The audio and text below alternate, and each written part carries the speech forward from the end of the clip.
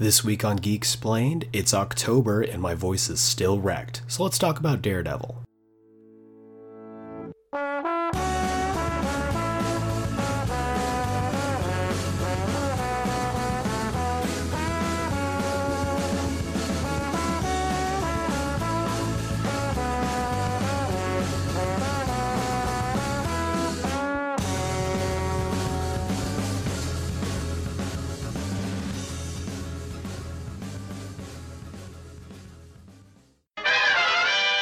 Welcome back to Geek Explain, the podcast for comics, film, TV, and more. You name it, we Geek Explain it. I'm your host, Eric Kazana, and it is October. That means that Season 3 of Netflix's Daredevil is dropping, I think, in 2 weeks, 1 week? It's sometime in the next week or a week and a half or something like that. And I wanted to kind of talk about it, but I figured instead of just doing, some kind of humdrum recap on the last 2 seasons and Defenders, I could talk to you guys about the story that seems to be inspiring this season of Daredevil. For those of you who don't know, Netflix has been killing it with the superhero shows for years now, but the crown jewel for the Netflix Marvel universe, I guess, has and always will be Daredevil. And Season 3 has been kept under wraps a lot. We really didn't have an official release date until I want to say like 2 weeks ago. And people were very tight-lipped about it, about what the plot details were, when it was coming out, what's going to happen to these characters, where Matt was after the events of the Defenders show. So they've dropped, I think, 2 trailers, and I'm hyped. I'm super, super hyped. If you haven't seen the trailers already, go on YouTube, check those out. They are fantastic.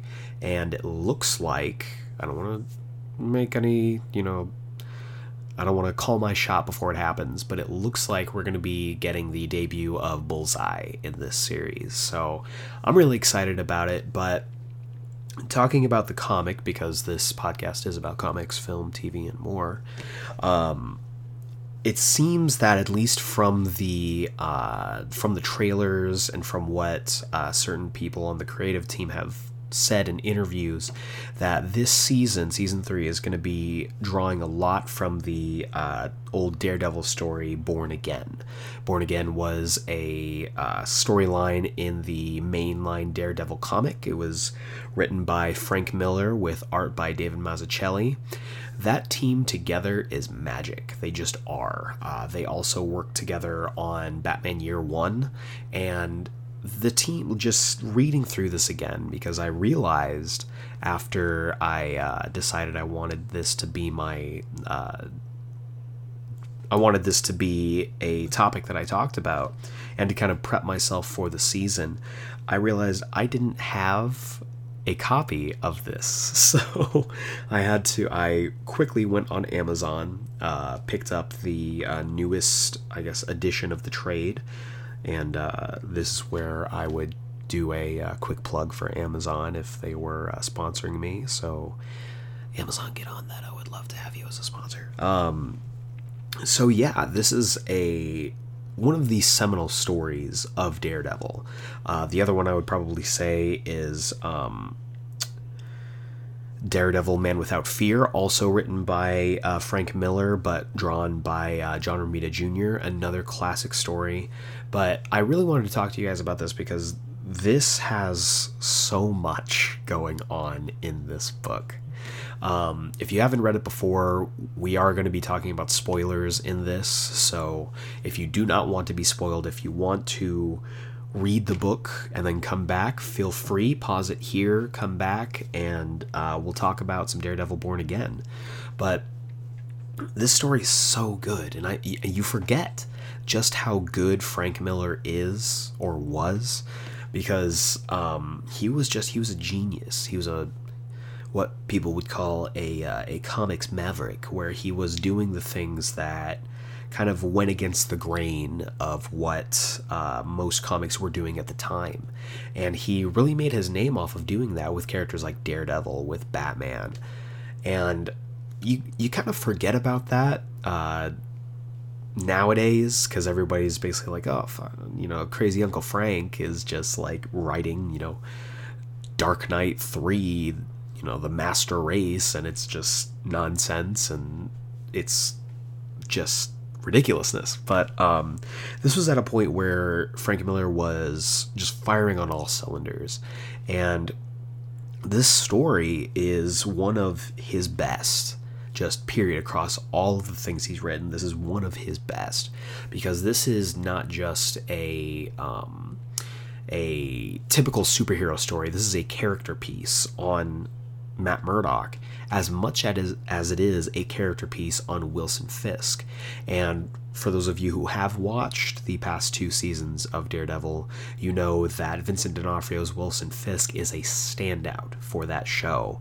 He and Charlie Cox, who plays Matt Murdock, aka Daredevil, are really the heart and soul of that show. And I'm super excited to be jumping back in with these characters in this world. The last few seasons of the Netflix shows, Jessica Jones, Luke Cage, Iron Fist, have been varying degrees of okay to meh. Out of the past 3 those last 3 seasons, I would probably say that Jessica Jones was the standout, my favorite out of the 3. We also got news recently that Iron Fist has officially been canceled. There will be no season 3 of that, which is fine. That's fine with me. I watched season 2 and it was much better than season 1. It was, but the ending made me so angry that I was ready for it to be over. And I'm ready to get back into the show that everyone has basically said is the best. So I'm ready. So, and if you haven't noticed already, my voice is just all over the place. I guess I'll do the plug right here. This entire month of October, I have been working with Warner Brothers Studios in Burbank on their Horror Made Here Halloween experience. If you haven't been, it's kind of similar to Universal Studios Halloween Horror Nights, but featuring all of Warner Brothers horror IPs. So we're talking like The Exorcist, The Conjuring universe, It. We even have my personal favorite, a horror maze strictly dedicated to Arkham Asylum, based off of the video game series. So it's super fun. It's super cool. It's running for 2 more weekends, Thursday through Sunday.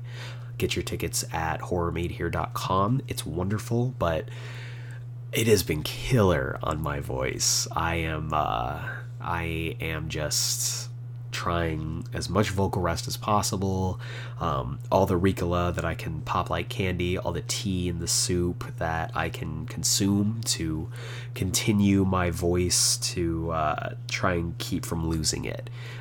It is not working so well, as you could probably hear, but I want to make sure that I'm still getting out content for you guys. I love doing this podcast, and I've been getting a lot of great feedback from you all about this podcast, the episodes we've been doing. I just checked, and our big 25th episode, the first edition of Pitch It, where I pitched my version of a solo Spider-Man film, just jumped this past week. Just went over just 60 listens in the matter of like a few days. So I'm super excited. I'm really glad that you guys are enjoying it. Feel free to continue listening. And if you haven't listened to that episode, go back. It's one of my favorite episodes I've done. I really got to build a Spider-Man film from the ground up, and I think you'll enjoy it. But that's Spider-Man. That's other episodes. This episode is focused on Daredevil and the story Born Again. So the basic premise behind this is that Karen Page, who is played by Deborah Ann Wall in the Netflix show, has kind of fallen down a hole. Once at this point, she dated Matt Murdock in the comics, and they had a breakup. She fell into drugs and porn, and she is currently at the beginning of this living in Mexico, just addicted to heroin, just drugged out of her mind, and she is looking for a quick fix. So she has no money, so she decides that the most valuable thing that she can offer up is the identity of Daredevil. So she tells this drug pusher that Daredevil is Matt Murdock. This information makes its way from Mexico all the way to the heart of New York, and it gets in the hands of one Wilson Fisk. So at this point, Kingpin now knows that Daredevil is Matt Murdock and decides to go after not Daredevil the vigilante, but Matt Murdock the man. And this entire story is just a systematic dismantling of who Matt Murdock is as a person. He starts off by getting Matt disbarred from being a lawyer. He blows up his apartment building. He has different people accuse him of paying off witnesses. So it's just picking wings off of a butterfly when it comes to Kingpin and ruining Matt Murdock's life. And this story features a lot of different characters in his larger universe. We get appearances from Karen, we get appearances from Foggy. At this point in the series, he's dating this Irish woman named Glory, who is interesting, and I'm not super familiar with her as a character. I just know that she starts the story as Matt's girlfriend, and over the course of the story itself, they have a falling out, and she ends up dating Foggy, which, not cool, dude. But it's really interesting because you get to see what makes Matt Murdock, because there's a point where things start to go wrong for Matt Murdock, and Daredevil isn't sure what's going on, how his who's trying to ruin his life, what's going on with people trying to basically take his livelihood away. So he goes mad a little bit. There's scenes of him like busting into like low-life thug bars and just kicking everyone's ass. They didn't do anything, at least in that instance, but he's just like beating the crap out of people and just saying, who knows anything about Matt Murdock, and just going insane, just becoming paranoid and all this stuff. And meanwhile, Kingpin is just sitting in his ivory tower. I don't know. Oh, there's really only one face-to-face interaction with Kingpin and Matt Murdock.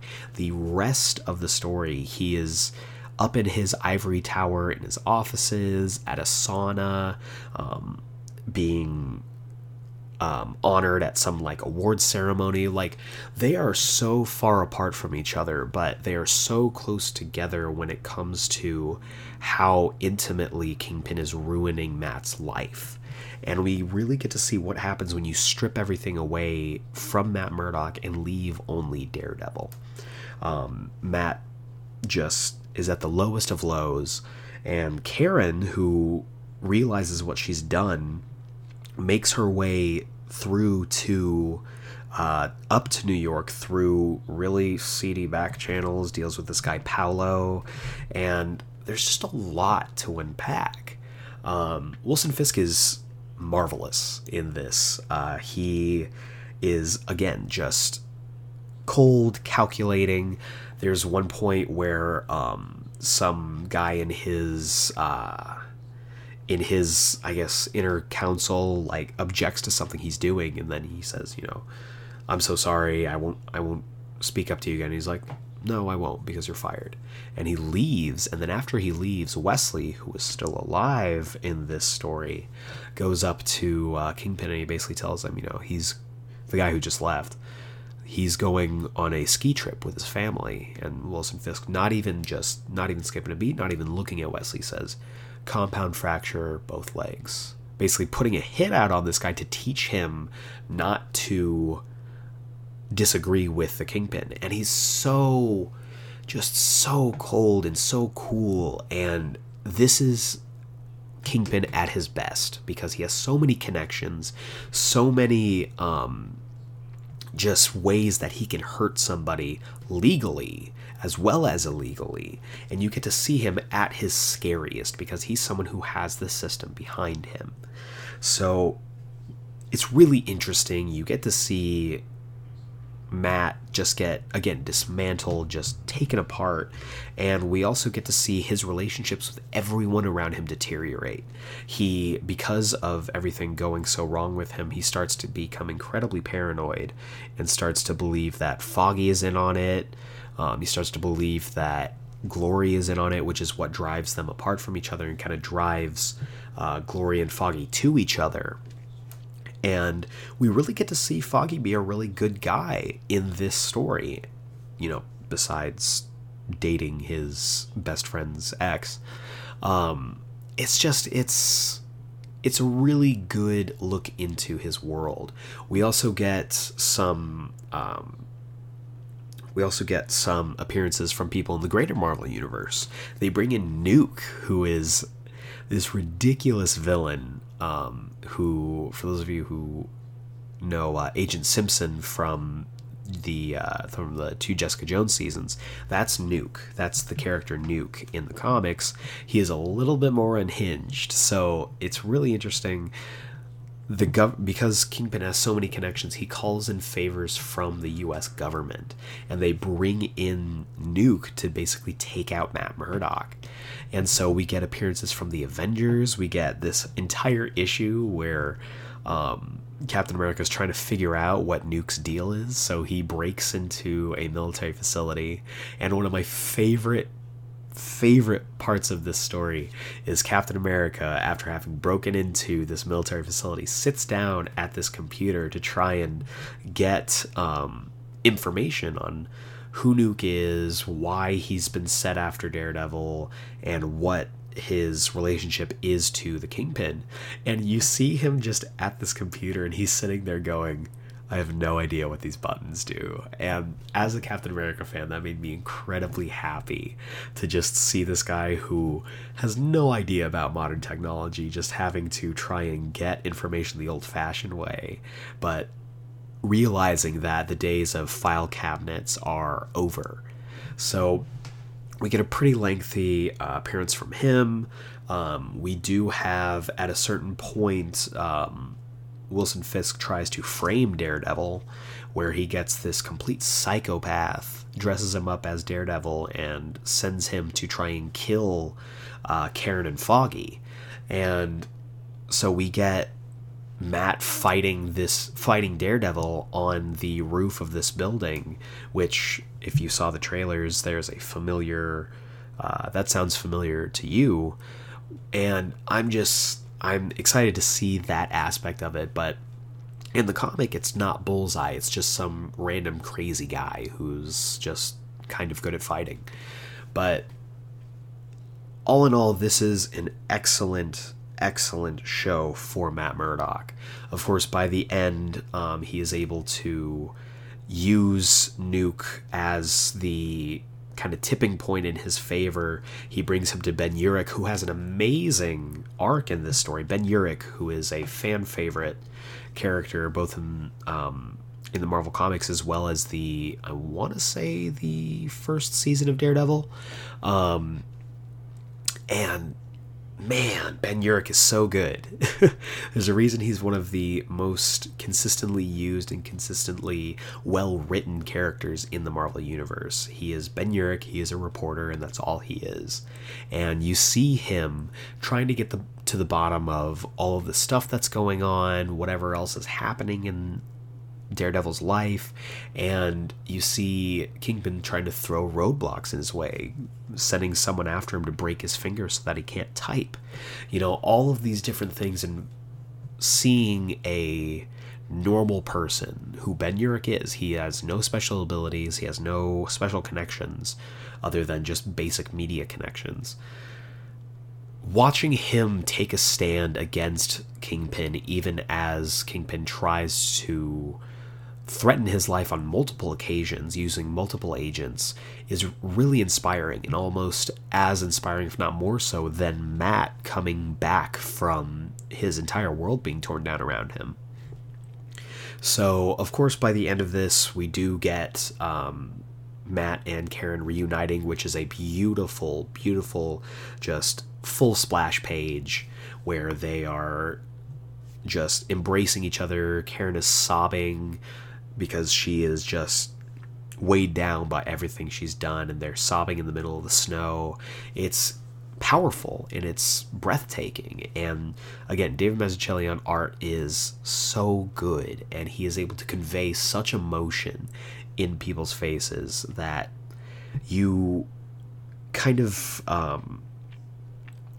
forgive the fact that the comic is quite old. I want to say, gosh, it had to have come out like mid-'80s, I think. And it's inspiring seeing stories like this. And when you look back throughout the entire history of Daredevil as a character, we've gotten a lot of great runs from him. Mark Waid is one that stands out to me personally. And this is something that you can have no prior knowledge of Daredevil other than that he's a blind lawyer and that he fights crime as Daredevil, and you can go into this and just watch the Kingpin set his world on fire, and it is one of the best Daredevil comics I've ever read. So that is going to be it from me. Just a quick little review of this. If you have not read this before, I implore you, please read this. It's so good, and it'll get you prepped for season 3 of Netflix's Daredevil. It's pretty obvious that it's not going to be the exact same story, but there are definitely elements from the story that are going to be incorporated there. I just wanted to do a quick little mini episode. This isn't going to be a full-length episode just because I don't know if my voice can support that. But yeah, overall, Daredevil Born Again, amazing. If I had to give it a really arbitrary rating system, I would probably give it a 4.5 out of 5. There are a couple points where it drags for me. A lot of the foggy stuff, I think, is, while good for his character, a little unnecessary. And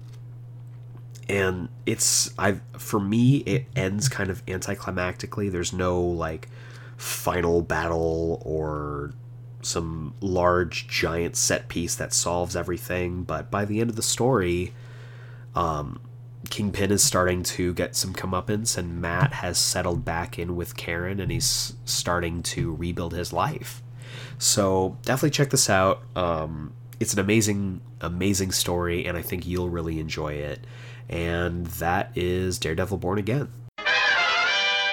Alright, so a little bit of housekeeping. I looked up the actual release date for Daredevil since I recorded the main part of this episode, and it's actually coming out like on Friday. Friday, the 19th of October, so literally 3 days from now, or I guess 2 days from now, since this is going up on Wednesday. Yeah, so I'm super excited again for that season that is coming up. But right now we are going to jump into This Week in Comics. So This Week in Comics is a segment for this podcast where I tell you about my picks for what comics you should go and pick up from your local comic book shop or download from whatever comics app that you read. And we're going to start off with, coincidentally enough, a Daredevil comic. So Daredevil number 609, written by Charles Soule with art by Phil Noto. I thought this is topical, actually, because this is right smack dab in the storyline of essentially Daredevil versus Wilson Fisk, that just timeless story, except a new wrinkle is kind of set into this, where Wilson Fisk is now the mayor of New York. So I'll jump into the synopsis and we can talk a little bit about it. The 11th hour draws near as Matt Murdock prepares to square off against the kingpin of crime. Matt is forced to ask himself how long he can take hits against the ropes as Daredevil before he has to hang up the horns. But first, Matt will have to embark on a crusade to free the city of New York from Wilson Fisk's mayoral reign. So yeah, ever since the events of Secret Empire, Wilson Fisk has been the mayor of New York, and that has made life for Matt Murdock very, very difficult. So this is kind of, I think, the issue that is going to start to build to a final confrontation between the two. And if you are as excited as I am about the upcoming season, then I think it's going to be a good book to pick up this week. Next up, we have Nightwing number 51, written by Benjamin Percy, with art by Chris Mooneyham, Mike Perkins, and Travis Moore. This is a continuation off of the storyline that's going on in his comic right now, following the events of Batman number 55, where he was shot in the head by KG Beast and is back in Bloodhaven, kind of doing this weird, he has, something has, wires have crossed in his mind. So he has a new personality. Nightwing number 50 featured this new Nightwing where he is, he's calling himself Rick, which is super weird. His head is shaved, and he's kind of like an asshole now. But, I'm still going to pick it up. I'm still interested in what they're going to do. I hope that soon we start to get aspects of the old Dick Grayson back. I'm all for changing up characters and introducing new and exciting ways to tell stories about them. As some of you know who have listened to the podcast for a little while, Superior Spider-Man is my favorite version of Spider-Man. So, I'm interested in this. I hope they don't go too far into almost making him a Jason Todd clone, because Jason Todd is also going through kind of an image change where he's going back to being a brutal killing vigilante. But here's the synopsis for Nightwing. While Nightwing struggles to uncover the truth behind the fear germ that is killing people in their sleep, he must also try to overcome his own sudden struggles with heights and vertigo. He has lost his primary skill set as a hero and will have to focus on his brilliance as a detective instead. And a distracting love triangle certainly isn't helping him focus. This new storyline spins out of events in Batman number 55. Don't miss the start of a new direction in Nightwing's crime-fighting career. So yeah, the synopsis is a little confusing because Nightwing has never been what I would call the greatest detective. And kind of taking away his athleticism, his gymnastics ability is going to be an interesting wrinkle in his story. So pick this up. This is going to be a tentative trial run for this book. Next up, we have Peter Parker, the Spectacular Spider-Man number 311. This is a tie-in to the Spider-Geddon event, and this is also the debut of the new creative team for Peter Parker Spectacular Spider-Man, formerly of Chip Zdarsky. And it's weird. It's weird because Chip was doing such a great job on that book and was so good at what he was doing that I'm really sad that he's not going to be on the book anymore. But I think we're going to be, at least just from the look of the cover, we're going to be experiencing a new kind of fresh take for the book, which I guess is good for any book after it's been going for a little while. But here's the synopsis. Few spider villains fill Peter Parker with fear at the mere mention of their name. Morlun is one that gets Peter quaking. The Inheritors are back, and Morlun has set his sights on Peter Parker, and Peter Parker alone, and will not rest until he's destroyed the one spider who has ever bested him. So yeah, if you didn't pick up Spider-Geddon number 1, the Inheritors are back, and they are now, instead of coming out of Loom World, their own separate world in the multiverse, they are now on the main 616 Earth. So bad times are coming for Peter Parker and his friends. So this is again a tie-in to the larger event where it's looks like it's going to be more of a one-on-one battle between Morlun and Pete, and this is how our Peter Parker, I think this is going to be his gateway into the Spider-Geddon event, because it's mainly been about other Spider characters throughout the multiverse. So I'm interested in this. I'm looking forward to it. Next up, we're jumping back to DC for Justice League number 10, written by Scott Snyder with art by Francis Manapul. Manapul is one of my favorite artists, and Scott Snyder is, of course, one of my favorite writers. And this is the beginning of the next big arc for Justice League called The Drowned Earth. It's going to be very Aquaman focused, which I'm sure is by design since Aquaman is coming out next month. But yeah, so here's the synopsis. The road to Drowned Earth begins when Wonder Woman learns that Cheetah gained new powers and killed the Greek sea god Poseidon. That sets Aquaman off on a search for answers, bringing him into conflict with an entity known as the Flood, a herald for long-dead ocean gods with an ancient grudge against Poseidon, Atlantis, and, well, everyone else on Earth. Who are these guys? Some very big fish, and you know what big fish do? Eat smaller fish, like Aquaman and his Justice League buddies. So, I think it's so funny, because the synopsis sounds really cool for me, up until it kind of falls apart at the end, where it's talking about, what do big fish do? And the Justice League buddies. I don't know. I'm liking the baritone in my voice that I'm getting for while my voice is kind of blah.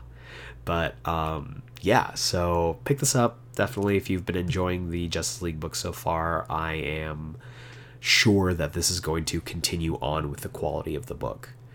Next up, we have Thor number 6. I want to talk about quality. With, of course, written by Jason Aaron with art now by Christian Ward. And, of course, covers by Asad Ribic, who is one of the best. This is continuing on from last issue, Thor number 5, where we're kind of jumping millions of years into the future, where Thor is one of the only people left in the universe. He just kind of reignited the flame of humanity on Earth, and we are now... he is going to team up with the Phoenix, who is now inhabiting Old Man Logan.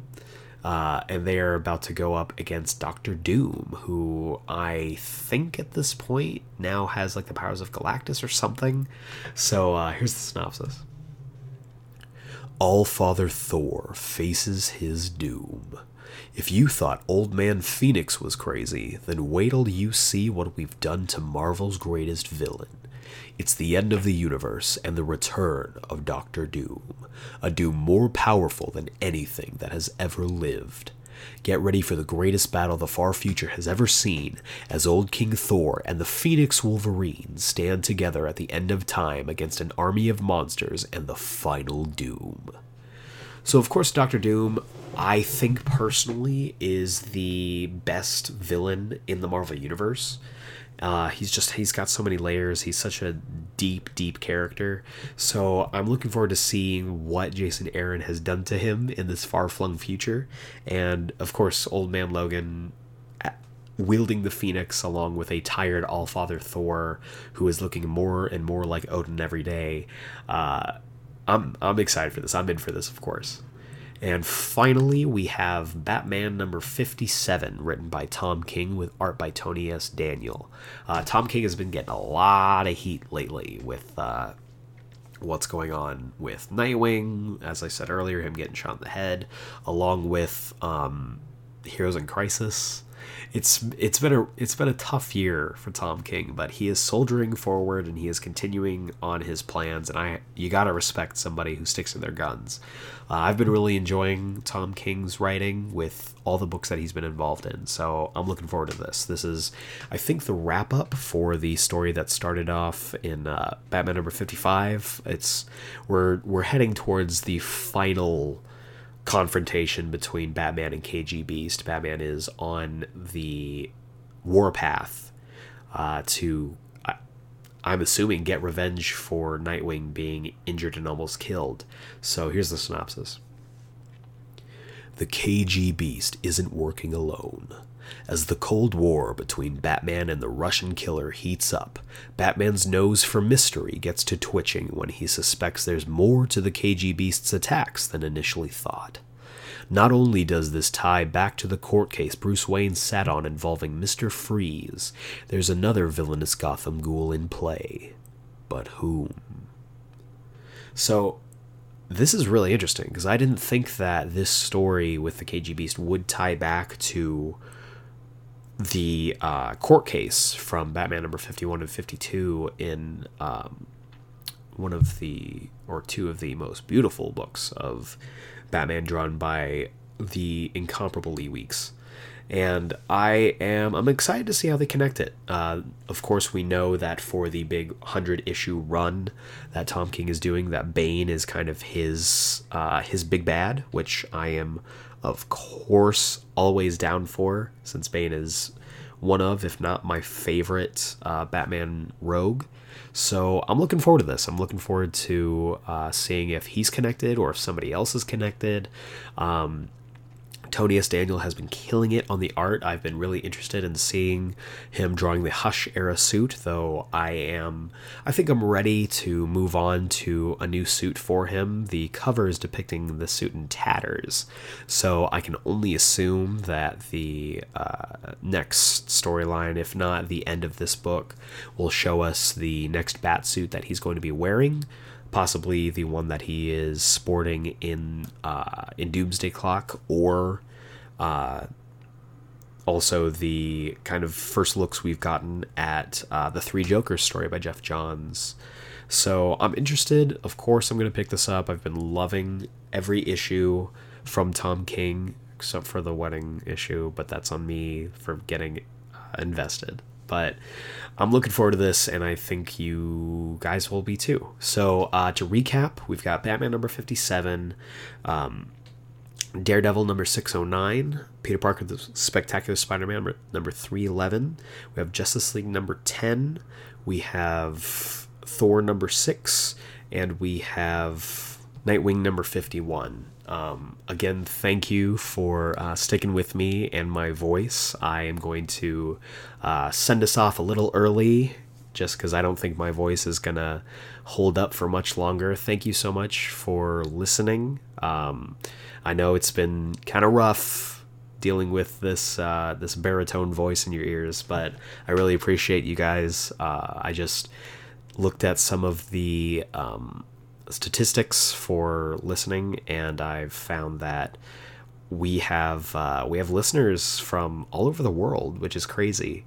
I'll probably get into it more later when my voice sounds better, but I just found out that we have listeners in Ireland, we have listeners in the Philippines.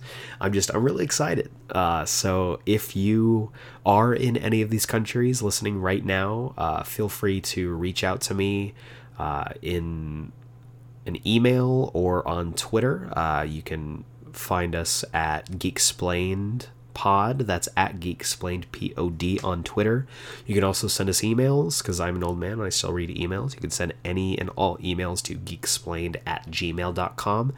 I love talking to you guys. I love getting to start conversations about geeky stuff, and I am looking forward to continuing on with our podcast Oktoberfest. So dumb. But yeah, I'm going to wrap it up here. So for Geek Explain, this is Eric Azana. Thank you so much for listening, and we will see you next time.